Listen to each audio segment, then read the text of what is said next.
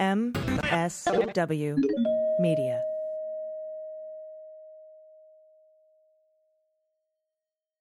This episode is brought to you by Jiminy's, maker of sustainable dog food and treats made with cricket protein that's better for the environment, uses less land and water to produce. Cricket protein is a superfood that's delicious, nutritious, and easy to digest for dogs. Save 25% on your first purchase by going to jiminys.com/dailybeans25 and use code dailybeans25 at checkout. And thanks to Aura Frames for supporting the Daily Beans. Aura Frames makes digital picture frames designed to easily fill your home with photos of family and friends, shared instantly from an app. From now until Father's Day, save on the perfect gift and get up to $20 off your order while supplies last by going to auraframes.com and use promo code DailyBeans. News with swearing. Daily Beans, Daily Beans. Daily Beans, Daily Beans. Hello and welcome to the Daily Beans for Monday, June 6, 2022. Today, Trump advisor Pete Navarro has been indicted and arrested for criminal contempt of Congress. Simultaneously, the Department of Justice told the 1-6 committee they would not be indicting Mark Meadows and Dan Scavino for criminal contempt.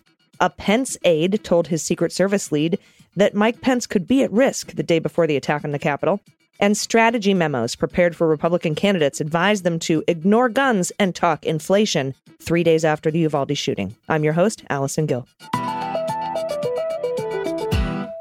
Hi, everybody. Happy Monday. I hope you had a great weekend. There was a lot of news that dropped. We're going to get to most of it as much as we can. We might have to put some stuff off till tomorrow. But this week is also going to be a crazy news week with the hearings beginning on June 9th, 8 p.m. Eastern Time. You're going to want to be around for that. Dana's going to be back tomorrow with us, and she's going to also be back with the good news. We're going to forego the good news today so that she can be here when we read it. And instead, I'm going to be talking with Glenn Kirschner, host of Justice Matters and former federal prosecutor. We're going to be talking about the Scavino, Navarro, and Meadows thing that happened over the weekend. Also out today, an episode of Mueller, She Wrote, and a new episode of the MSW Book Club where I cover Elie Mystal's instant New York Times bestseller, Allow Me to Retort. You can check those out. And thanks to our patrons, thanks to you, we are able to make these shows happen. And right now we have this program where if you want to donate a 1-year premium feed, ad-free feed to someone who can't swing it right now, you can do that. And then you can also sign up to receive a donated 1-year premium feed. You get this show, MSW Book Club, and Mueller, She Wrote, all ad-free, plus access to the weekly Zoom meetings and our private online groups and Discord and all that cool stuff for discussions. So you can do that by going to patreon.com/Mueller, She Wrote. All right, we have a lot to get to. Let's hit the hot notes. Hot notes. All right, first up, former Trump White House official Peter Navarro has been indicted on 2 counts of criminal contempt of Congress after refusing to comply with a subpoena from the House committee investigating the attack on the Capitol. And that's according to the Justice Department and their announcement on Friday ahead of the first televised public hearings of the panel this Thursday. The development was a boon to the committee, threatening criminal consequences for a former Trump aide who defied them. But at the same time, the Justice Department revealed it would not prosecute 2 other higher-ranking aides, Chief of Staff and Deputy Chief of Staff Mark Meadows and Dan Scavino. Navarro, who was a trade advisor for Trump, revealed he also received a grand jury subpoena from the Department of Justice as part of a probe, and he filed a lawsuit on Tuesday against House Speaker Nancy Pelosi and the bipartisan House committee. Navarro, who's 72, is charged with 1 contempt count involving his refusal to appear for a deposition and the other contempt count because he refused to produce documents to the committee. That's according to the 7-page indictment returned Thursday and unsealed Friday. Now, Navarro is the second former Trump advisor to face criminal charges in connection with rebuffing the committee, and his charges mirror those sought by the House filed by federal prosecutors in November against Bannon after he refused the committee's requests. At an initial appearance on Friday afternoon in federal court, he would not shut up. He accused prosecutors and the FBI of misconduct, suggesting that the timing of his lawsuit and the charges against him were part of a race to the courthouse.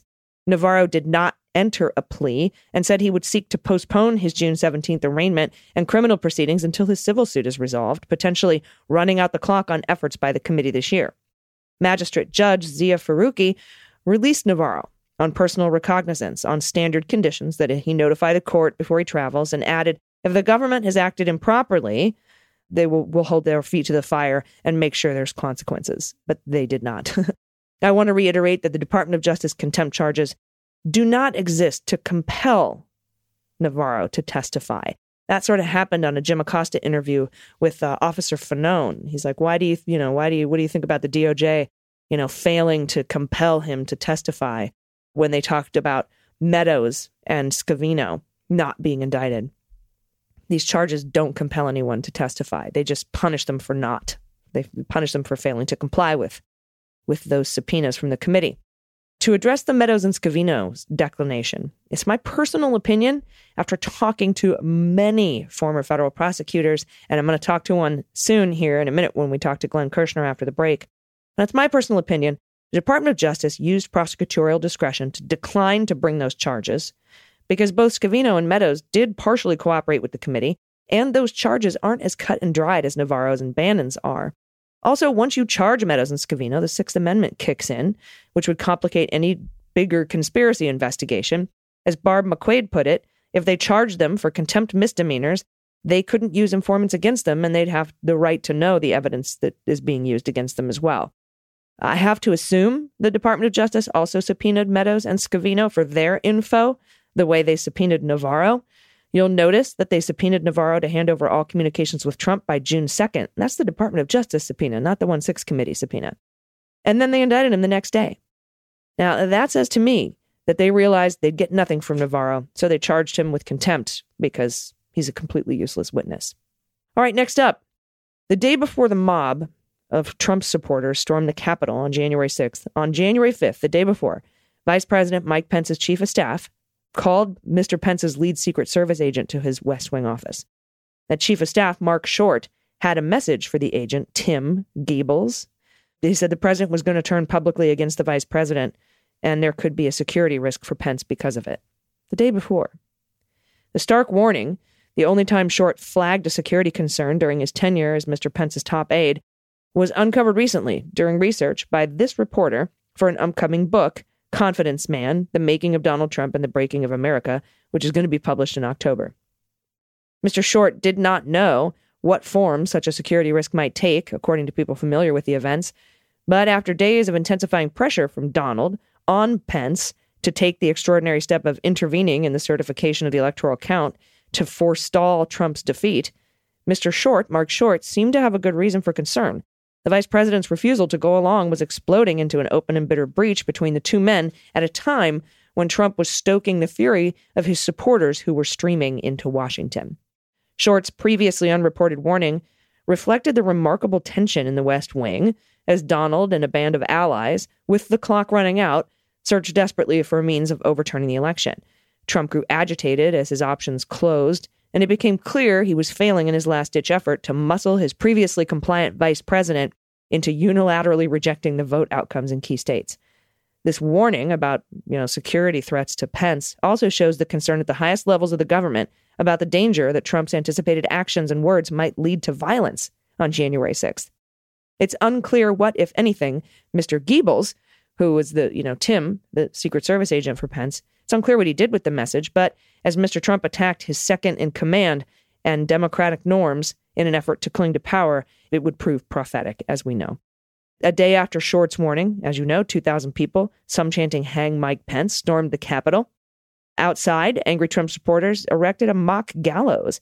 After Pence was hustled to safety, Mark Meadows, White House chief of staff, is reported to have told colleagues that Trump said that perhaps Mr. Pence should have been hanged. Mr. Short was asked about the conversation with Mr. Gables during an interview with the House committee investigating the Capitol riot. That's according to a source familiar with his appearance. New details from the weeks leading up to January 6th will help flesh out how Trump and his allies sought to intimidate Pence into accepting their baseless theory that the vice president has the authority to overturn elections. Now, a spokeswoman for Secret Service didn't respond to an email seeking comment, nor did a spokesman for Pence. Now, Pence said about 5 months after the Capitol attack, there's almost no idea more un-American than the notion that any one person could choose the American president.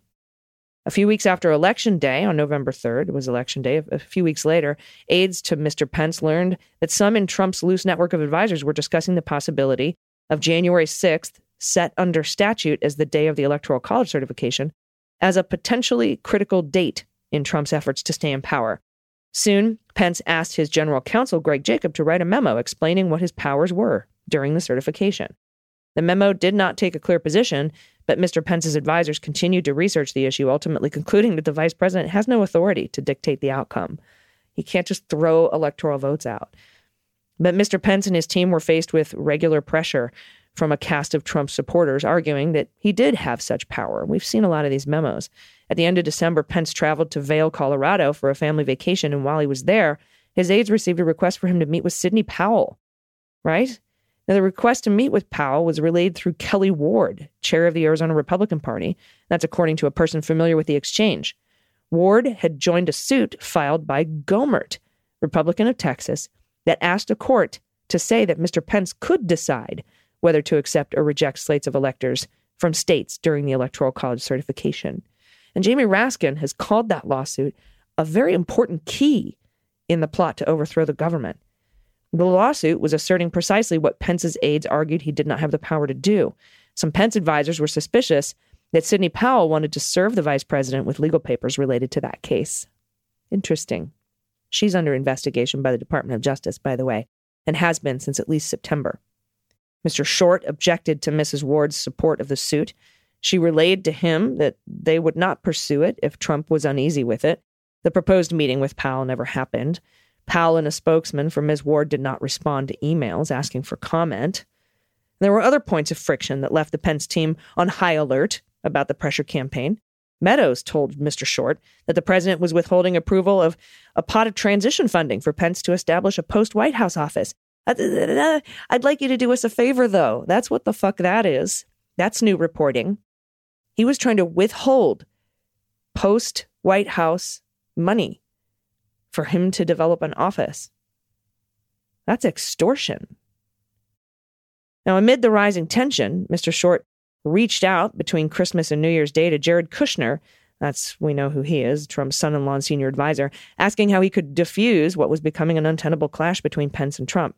Kirschner deflected the outreach, saying he was busy. He was wrapped up in bringing peace to the Middle East. At one point, and this guy, I think, has been overlooked quite a bit. At one point, John McEntee, head of the Presidential Personnel Office. Remember the guys who used to ice people by hiding Smirnoff ices in the office, and if you found it, you had to chug it? This fucking guy. He wrote a handwritten note that circulated in the West Wing that seemed to acknowledge that Pence did not think he could influence the outcome of an election. As you guys know, I reported exclusively months ago the fact that Pence's team's badges were deactivated and he was unable to get into any offices in the Capitol and hide. And that's why he was forced down into the loading dock. No one else has corroborated that reporting. My sources are pretty strong. But McEntee would be the guy to deactivate those badges. And that we now know he had a handwritten note that circulated in the West Wing that acknowledged Pence didn't think he would influence the outcome of the election. It's just very interesting. Especially Mark Short telling Secret Service, Pence's Secret Service chief, this could be dangerous. And then, of course, we all remember the part where Tim, who Mark Short told about this, pulled up in a car and said, get in the car. And Pence was like, dude, I trust you, but I'm not getting in that car. And we also know that the crime fraud exception email, the one to Rudy Giuliani that Eastman forwarded from Kenneth Cheesebro, that memo, that was supposed to be about having Vice President Pence recuse from counting the votes and not be there and have Grassley take over. And as we know, Grassley said he would be on the 5th. He said, I'll be taking over the thing. And then he quickly walked back his comments. This was all a very big plot. Everyone was involved. Trump also persisted, pushing on Pence, trying to, more direct means of pressuring him. He continued. On January 4th, he summoned the vice president to meet with John Eastman, the lawyer who'd been especially influential in pressing the case that the vice president could intervene. During that meeting, Eastman appeared to acknowledge that Pence did not have the power to arbitrarily settle the election, but he maintained that the vice president could send the results back to states to reevaluate the results over a 10-day recess. Just delay it for a while. And you remember the email we saw that the committee handed over to Judge Carter, who decided that Trump and Eastman committed crimes.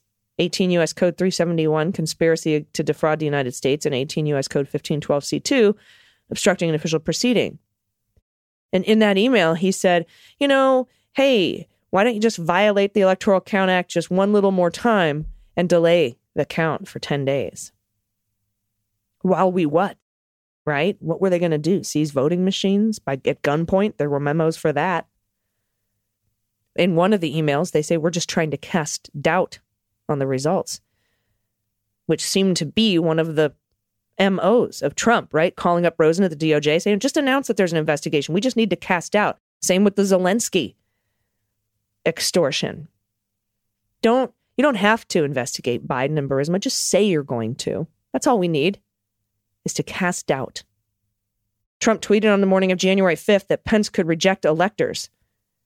He had tried to persuade some of his informal advisors outside the White House to go to the Naval Observatory, that's the vice president's official residence, to seek an audience to pressure Pence. That day, Trump spoke with Pence again, pressing him to do what the vice president said he could not. And it was that day that Mark Short called Mr. Goebbels, Tim, into his office. About 1 p.m., Pence released a memo making clear he disagreed with the president about his power to intervene in the certification. The memo was not shared with the White House counsel in advance. The trust between the offices was shattered by then. Soon, Trump supporters swarmed the Capitol, breaking through doors and windows, disrupting the count. Mr. Goebbels rushed Mr. Pence from the Senate chamber and took him to an underground loading dock. The vice president refused to get in the waiting car, despite Goebbels' repeated urging, believing it would let the rioters and others score a victory against core democratic processes. Pence stayed there for hours until it was safe to return to the Senate chamber, where he insisted on finishing the certification process. And y'all, this is just one of the conspiracies to obstruct the electoral vote count that the committee will illustrate during public hearings, which again begin Thursday, June 9th at 8 p.m. I want everyone to be aware, by the way, that the official Supreme Court decision on Roe could drop that day. And I just want everyone to know it's not a distraction, okay? The Supreme Court isn't trying to distract us from the hearings. The Supreme Court schedule has been set for a very long time, set well before the committee decided to schedule these hearings this month. Up next, and this one was obvious, but made my blood boil nonetheless. Several strategy memos and private communications prepared for a variety of conservative candidates and organizations, reviewed by Rolling Stone in the days following the Uvalde school massacre, were clear. Change the topic to literally anything else and let this news cycle run its course. Quote, ignore guns, talk inflation. One such memo, written for a top-tier GOP Senate candidate, succinctly reads, citing polling data of voter concerns ahead of the critical 2022 midterm elections. Other documents predictably decried liberal desires for gun grabbing and gun confiscation, and made it whataboutism-type references to gun violence in Chicago. So, these memos said, talk about Chicago. We've heard Republican senators talk about Chicago and Congress people. Accuse the Dems of gun confiscation and gun grabbing. And talk about inflation, gas prices. Change the subject. Let it run its course. It will go away. The people of America are stupid. They will forget. That's what these memos are saying. Now, on Friday, May 27th, 3 days after the Uvalde shooting, the RNC, Republican National Committee, distributed a memo of talking points and messages advising to its surrogates and media allies what to say. The email began with some pro forma thoughts and prayers for the victims of their families, then went to thank the members of law enforcement who responded to the scene and killed the shooter. But the bulk of the memo, part of the series of RNC pundit prep that typically lists the party's weekly political priorities, had a conspicuous omission. It did not include any actual talking points about the latest school massacre in the United States, a mass shooting that dominated American media and political conversation, only to be bookended by news of other mass shootings carried out with firearms. The email did detail, however, what you need to know about this week's primary elections and listed the RNC's recommended reading from Fox News, Breitbart, Newsmax, and the Washington Examiner on topics such as Joe Biden's failed immigration record. So that's the messaging. So every time you see a Republican talk about Dems wanting to confiscate guns or inflation or gas prices, they've been told to say that by the RNC, funded by the NRA. All right, I'll be right back in a minute with Glenn Kirschner. We're going to discuss the Navarro indictment and Department of Justice declination to charge Meadows and Scavino for the same crimes. Stick around. We'll be right back. After these messages, we'll be right Hey everyone, I know what you should get your dad for Father's Day. It's an Aura frame. They make digital picture frames designed to easily fill your home with photos of family and friends shared instantly from an app. With an Aura digital frame, get your dad a gift that's as thoughtful and as it is effortless to set up and use.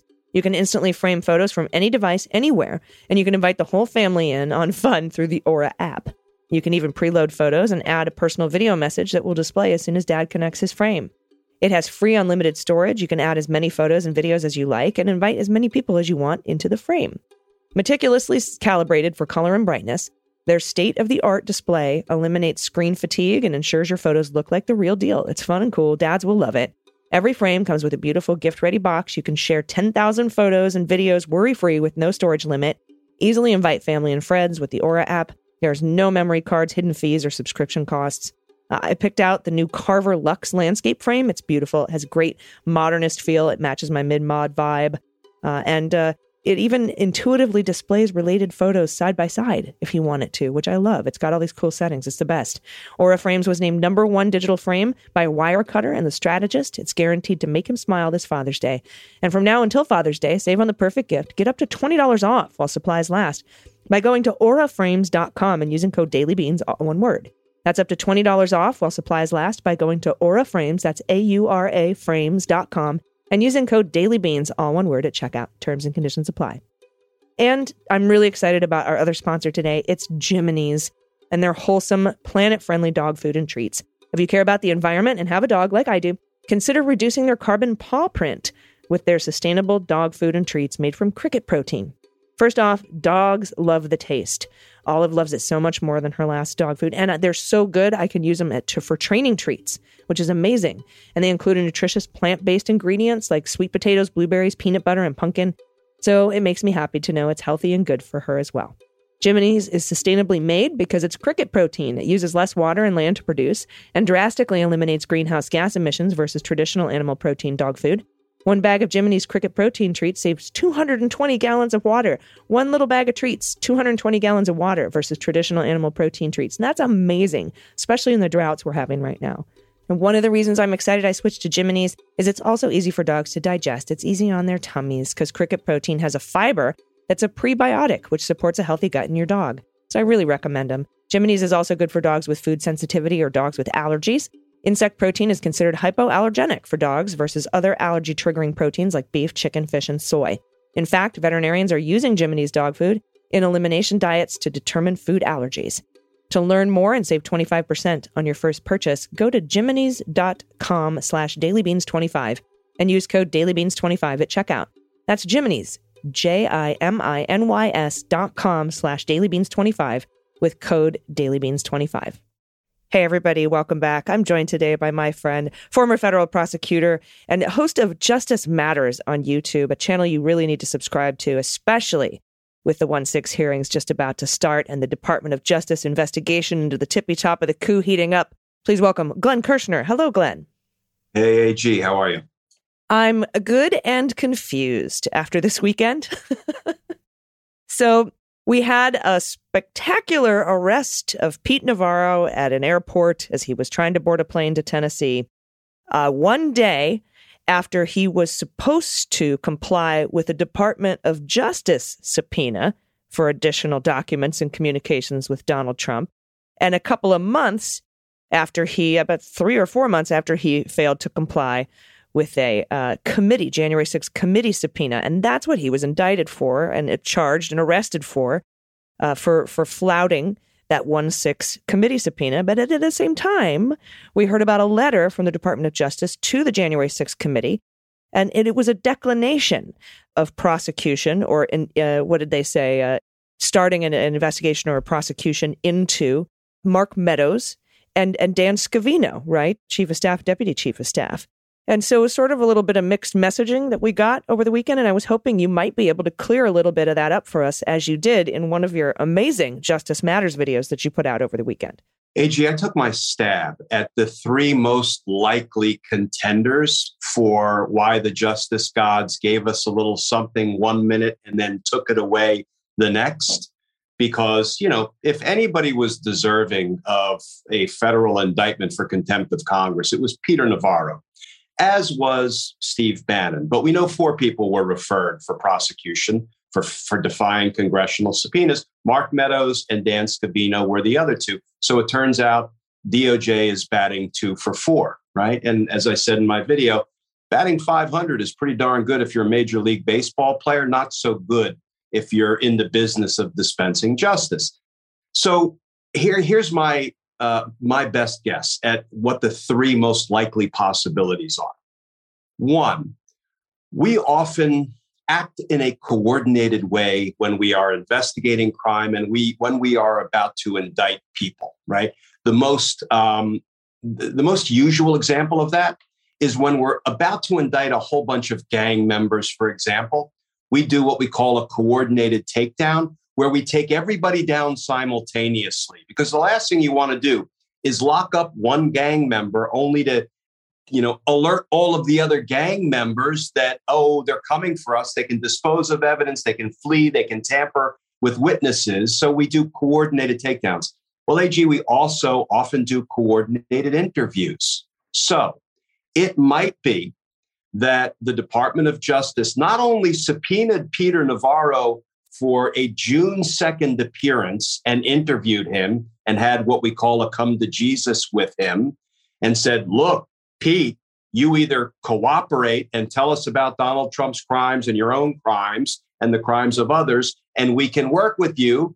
But if you decline our invitation, we will indict you. And of course, the next day, June 3rd, the indictment was unsealed. They could very well have had similar meetings separately with Meadows and with Scavino. And they said, look, guys, we're preparing to indict you for contempt of Congress, even though it's more challenging because you have a somewhat more robust executive privilege claim than guys like Bannon and Navarro, but we're prepared to indict you. Do you want to cooperate? And they also partially helped. They gave some documents over to the committee and sort of had better lawyers than Navarro in that they, I guess, effectively strung people along for quite some time. Yeah, we can call it stringing them along. We can call it engaging with the committee. And I'll talk about that in 1 second. But let's assume that they had this coordinated meeting with these 3 individuals. And Meadows and Scavino said, you know what? You got me. I'm tired of covering up Donald Trump's crimes and exposing myself to yet additional criminal liability in the process. I'm ready to cooperate. Now, given who Mark Meadows and Dan Scavino are, maybe that's not the most likely possibility, but it could have played out that way. Now, you're precisely right, AG, that there was some information that, look, they were trying to comply. They were coordinating on dates for their appearances. Mark Meadows gave over literally thousands of documents that turned out to be deeply incriminating of Donald Trump.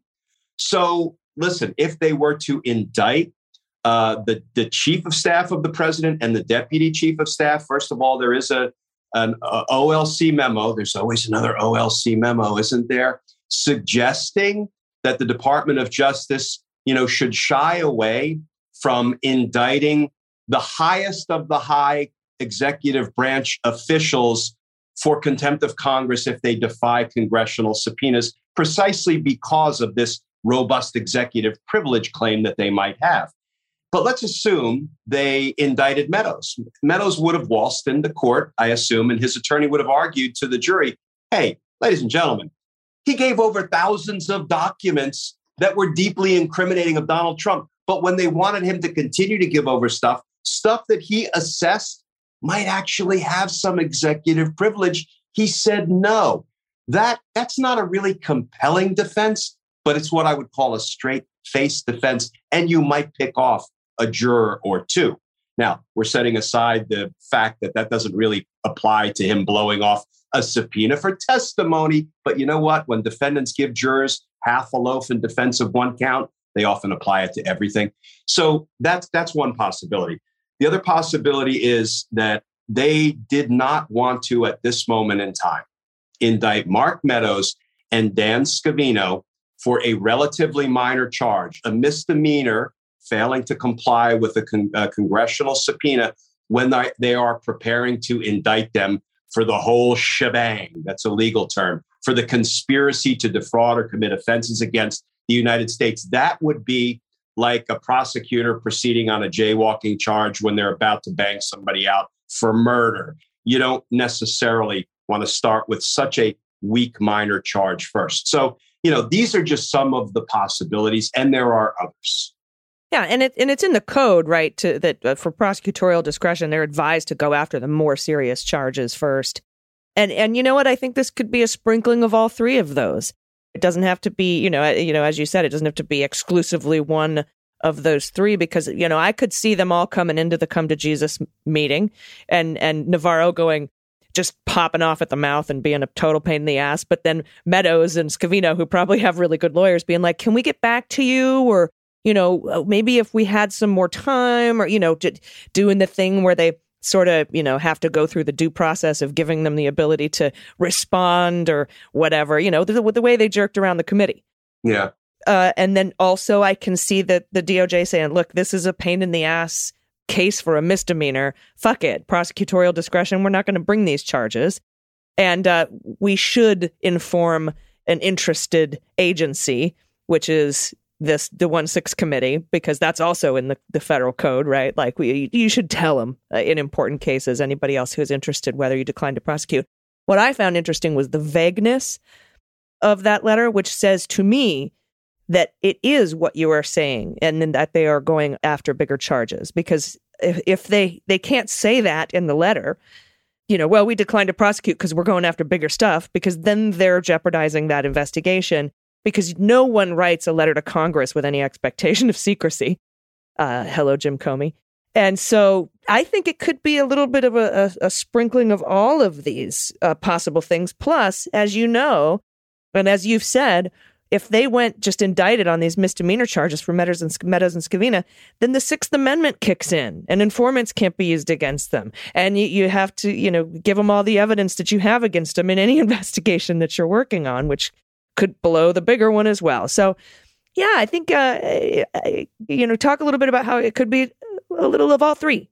Oh, I think it is. I think it's a smattering of all of it. And we know Merrick Garland is an institutionalist. Sometimes I feel like that's a dirty word because, we can stick with our institutions, norms, and traditions, right up to the end of our democracy if we're not careful. But he is. And I think part of it was this sense of, we really don't want to indict a chief of staff and deputy chief of staff to the president of the United States, where we kind of have a policy that that counsels caution under those circumstances, because this issue might recur in the future. Now, I think that's misguided and almost a quaint notion that if the Republicans take control, they will somehow look to this atmospheric precedent. Well, the Dems didn't do it, so maybe we shouldn't do it. Yeah, right. Remember, Newt Gingrich said, if the Republicans take power, the members of the J6 committee are going to jail. So we kind of know how the Republicans play. But Merrick's an institutionalist. He does think long term. I don't think that's a bad thing. And so I do think it's a smattering of everything we've been talking about. What I think it's perfectly consistent with, though, is this declination is in large part because more significant charges are coming. Look what Liz Cheney said just today or yesterday. She said this was an extraordinarily, dangerous, well-coordinated, far-reaching criminal conspiracy by Trump and his allies. So, I've already got the popcorn ready for June 9. I can't wait to see what Jamie Raskin keeps telling us will blow the roof off the House. Yeah. And at least those bigger charges are being considered, and you don't want to blow that consideration on a 30-day Mando minimum misdemeanor charge for Meadows and Scavino. I think they're much bigger fish than that. So thank you so much. And yeah, and I agree. Matthew Graves might have been the one who decided, it's his office who said, this is going to be a pain in the ass. For what? To charge Meadows and Scavino. And we got other stuff going on. Fuck it. Who knows? Who knows how it went? I'm sure they had to get approval from Merrick Garland. I doubt that they were at odds with what they wanted to do. No, I don't think they were. And I hope someday, AG, we get an answer to the question of why did they feel compelled to announce to do and announce these three things all at the same time. There is a tactical play there that I've got some ideas kicking around in the back of my head why they did it all on the same day, but these are really just rumblings in my head. I'm not even prepared to jump out and say what I think it is. I hope we get an answer to that question someday. I hope we do too. The best I could come up with is that in the code it says that you're supposed to notify the agencies. Doesn't mean you have to do it all the same day. Right. And it also says should. It doesn't say shall. And yeah, why the week before the hearings begin? Why not just keep quiet about it? I mean, if your whole fucking play for the last year and a half is to keep your mouth shut, why did you send a letter to Congress you knew would be out? And let me say this, AG, doesn't this at least in part put the contempt of Congress ball back in the J6 committee court? Because let's remember, DOJ couldn't get it done, but Congress can still get it done with its inherent power of contempt. They're not going to, I would assume, because they haven't done it thus far. But I can only listen to them complain about DOJ's decision, but so much, because they have yet to take that weapon out of their own dang arsenal. Mm-hmm. Yeah, but also probably for fear that the Republicans would use their power of inherent contempt. And they don't need the Democrats to do it, to do that anyway. They would do it no matter what. So we will see. So vote. And we'll be watching on June 9th. Thanks so much. I can't wait to see what happens. I think things are starting to heat up, and we appreciate everything that you're doing, covering this. It's amazing work. Everybody check out the Justice Matters YouTube channel. Subscribe when you get there so that you can get the latest updates, because a lot of them, I have a feeling, we are now at the end. We're now at the point where the Department of Justice is starting to subpoena loud, recalcitrant howlers, which means they're just about done. So thank you. Thank you so much, Glenn. I hope you enjoy the rest of your Sunday. Thanks, AG. All right, everybody. Thanks so much for listening today. We will be back tomorrow with Dana and the good news. If you have any good news, send it in to us at dailybeanspod.com and click on contact. Thanks again to our patrons. It is going to be a hell of a week, so buckle up. And until tomorrow, please take care of yourselves, take care of each other, take care of the planet, and take care of your mental health. Also, vote blue over Q. I've been AG, and them's the beans. The Daily Beans is written and executive produced by Allison Gill, with additional research and reporting by Dana Goldberg and Amy Carrero. Sound design and editing is by Desiree McFarlane, with art and web design by Joel Reeder with Moxie Design Studios. Music for The Daily Beans is written and performed by They Might Be Giants, and the show is a proud member of the MSW Media Network, a collection of creator-owned podcasts dedicated to news, politics, and justice. For more information, please visit mswmedia.com. MSW Media.